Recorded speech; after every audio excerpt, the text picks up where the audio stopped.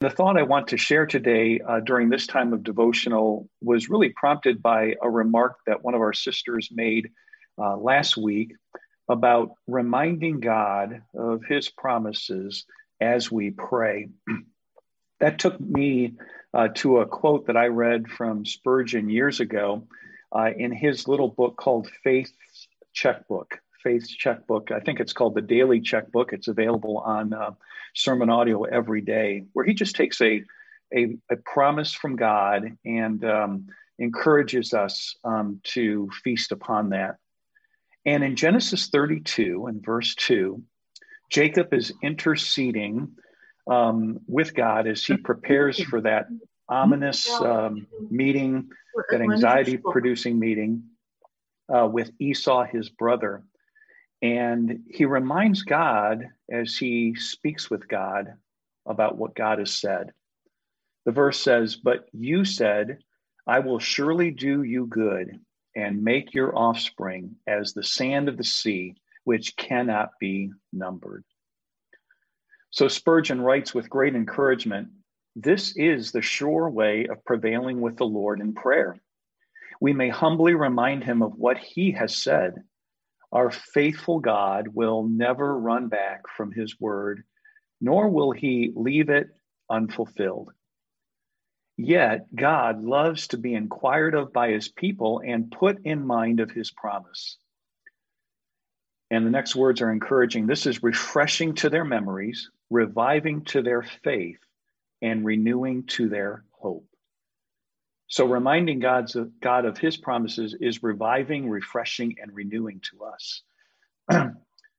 God's word is not given for his sake, but for ours. And his purposes are settled, and he needs nothing to bind him to his design of doing his people good.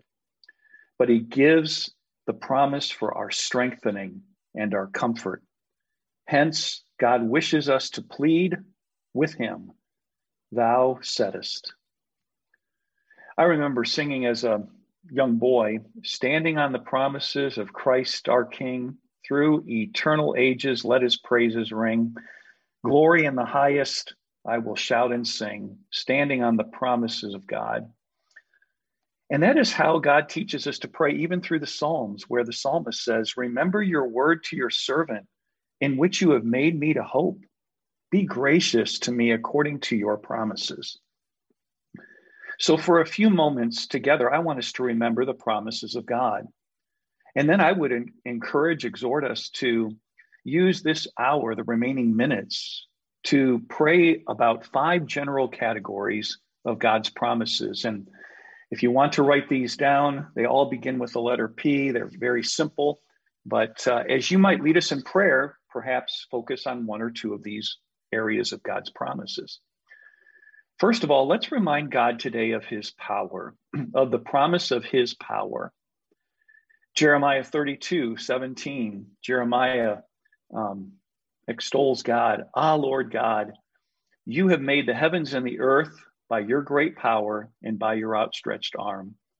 Nothing is too difficult for you. O great and mighty God, whose name is the Lord of hosts, great in counsel and mighty indeed, whose eyes are open to all the ways of the children of man, rewarding each one according to his ways and according to the fruit of his deeds." Of course, Paul prays, among other things, for the Ephesian believers that they might know what is the immeasurable greatness of God's power toward us who believe, according to the working of his great might that he worked in Christ when he raised him from the dead and seated him at his right hand in the heavenly places, far above all rule and authority and power and dominion, and above every name that is named, not only in this age, but also in the one to come. This is the one, dear friends, who is able to do exceeding abundantly above all that we ask or think. So let us remind God today in our prayers of his power to save sinners, of his power to bring light to those who are living in deep darkness, of his help to us as fellow believers who struggle with sin, to give strength to the weary. There are so many people who are weary. Perhaps you're weary today. God gives strength to the weary and to provide healing for those who are sick. Secondly, let's remind God of his promises regarding his presence. His presence. Moses noted that the Lord was with Joseph. God reassured Joshua, as I was with Moses, so I will be with you. And David, it says, became greater and greater in the Lord because the Lord of hosts was with him. I was recently thinking of Matthew's gospel and thinking about how Matthew started out his gospel referring to one of the ancient prophecies regarding Jesus's birth. And he says, they shall call his name Emmanuel, which is God with us. And then I thought at the end of the book of Matthew, Matthew ends his gospel with these words, and lo, I am with you always, even to the end of the age. It's almost as if Matthew's gospel is bracketed by the promise of God's presence. I love the dying words of John Wesley, which are among some of his most memorable words. With great effort, lying on his deathbed, with his last breath, he uttered, and best of all, God is with us. What great words for a dying saint, and what encouraging words for living ones as well. So let's remind God today of his wonderful promises, such as, I will never leave you nor forsake you, or God will never fail us, God will never forget us. And let's pray for those perhaps today who are isolated in situations in hospital rooms or in care facilities, isolated from their families, some of whom have not seen family members for months on end. Don't forget to pray for persecuted Christians today who are in prison, perhaps all alone. Some of you have mentioned you have very little fellowship with other believers. You have to drive maybe more than an hour to a good church. And yet, let's also pray for saints, maybe on this call even today, or those that may go to worship every Sunday. They're surrounded by good, godly people, and yet they feel very lonely and discouraged. So let's remind God and ourselves of his promises, his power, and his presence, and thirdly, his provision. So many promises about God's provision, just Matthew 6:25 through 33, where God repeatedly tells us not to be anxious about what we're going to eat or drink or our clothes or things like that. And it ends with this great promise, but seek first the kingdom of God, and all these things will be added to you as well. Or how about Luke 12:32? What a great promise of God's provision. Fear not, little flock, for it is your Father's good pleasure to give to you the kingdom. We are heirs of the kingdom. And so, although it's a well-known promise, our God shall supply all of our needs according to his riches and glory in Christ Jesus. Perhaps today, there are several of us who need to be reminded that we serve and pray to Jehovah Jireh. The Lord will provide.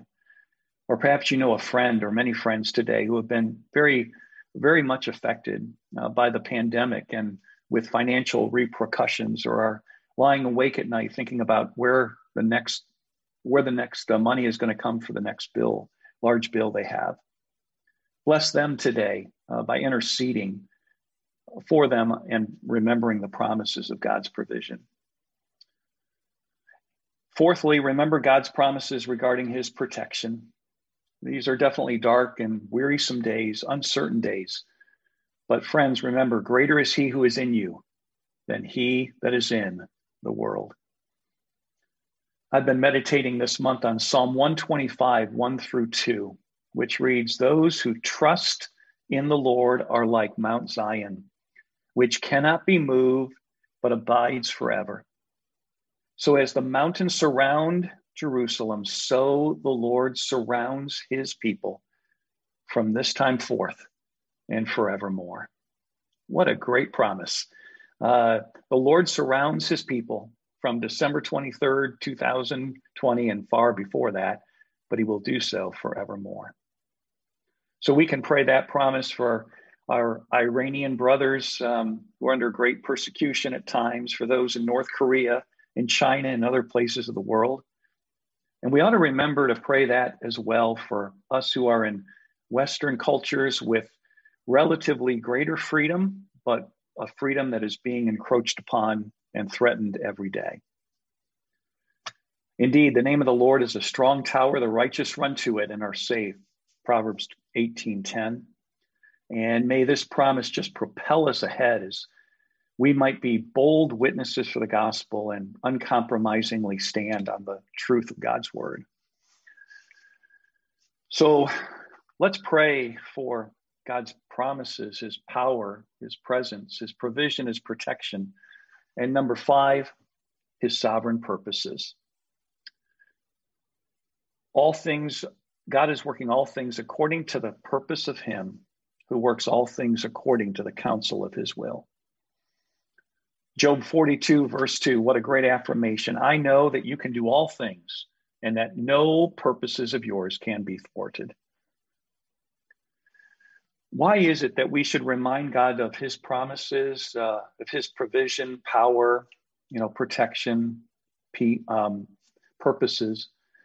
One of the main reasons is that if we do that, we are going to have a much greater sense of peace, no matter how hard life gets for us. But also, as we remind God of his promises in the word today, one of the beautiful things is we're going to have a greater confidence as we pray.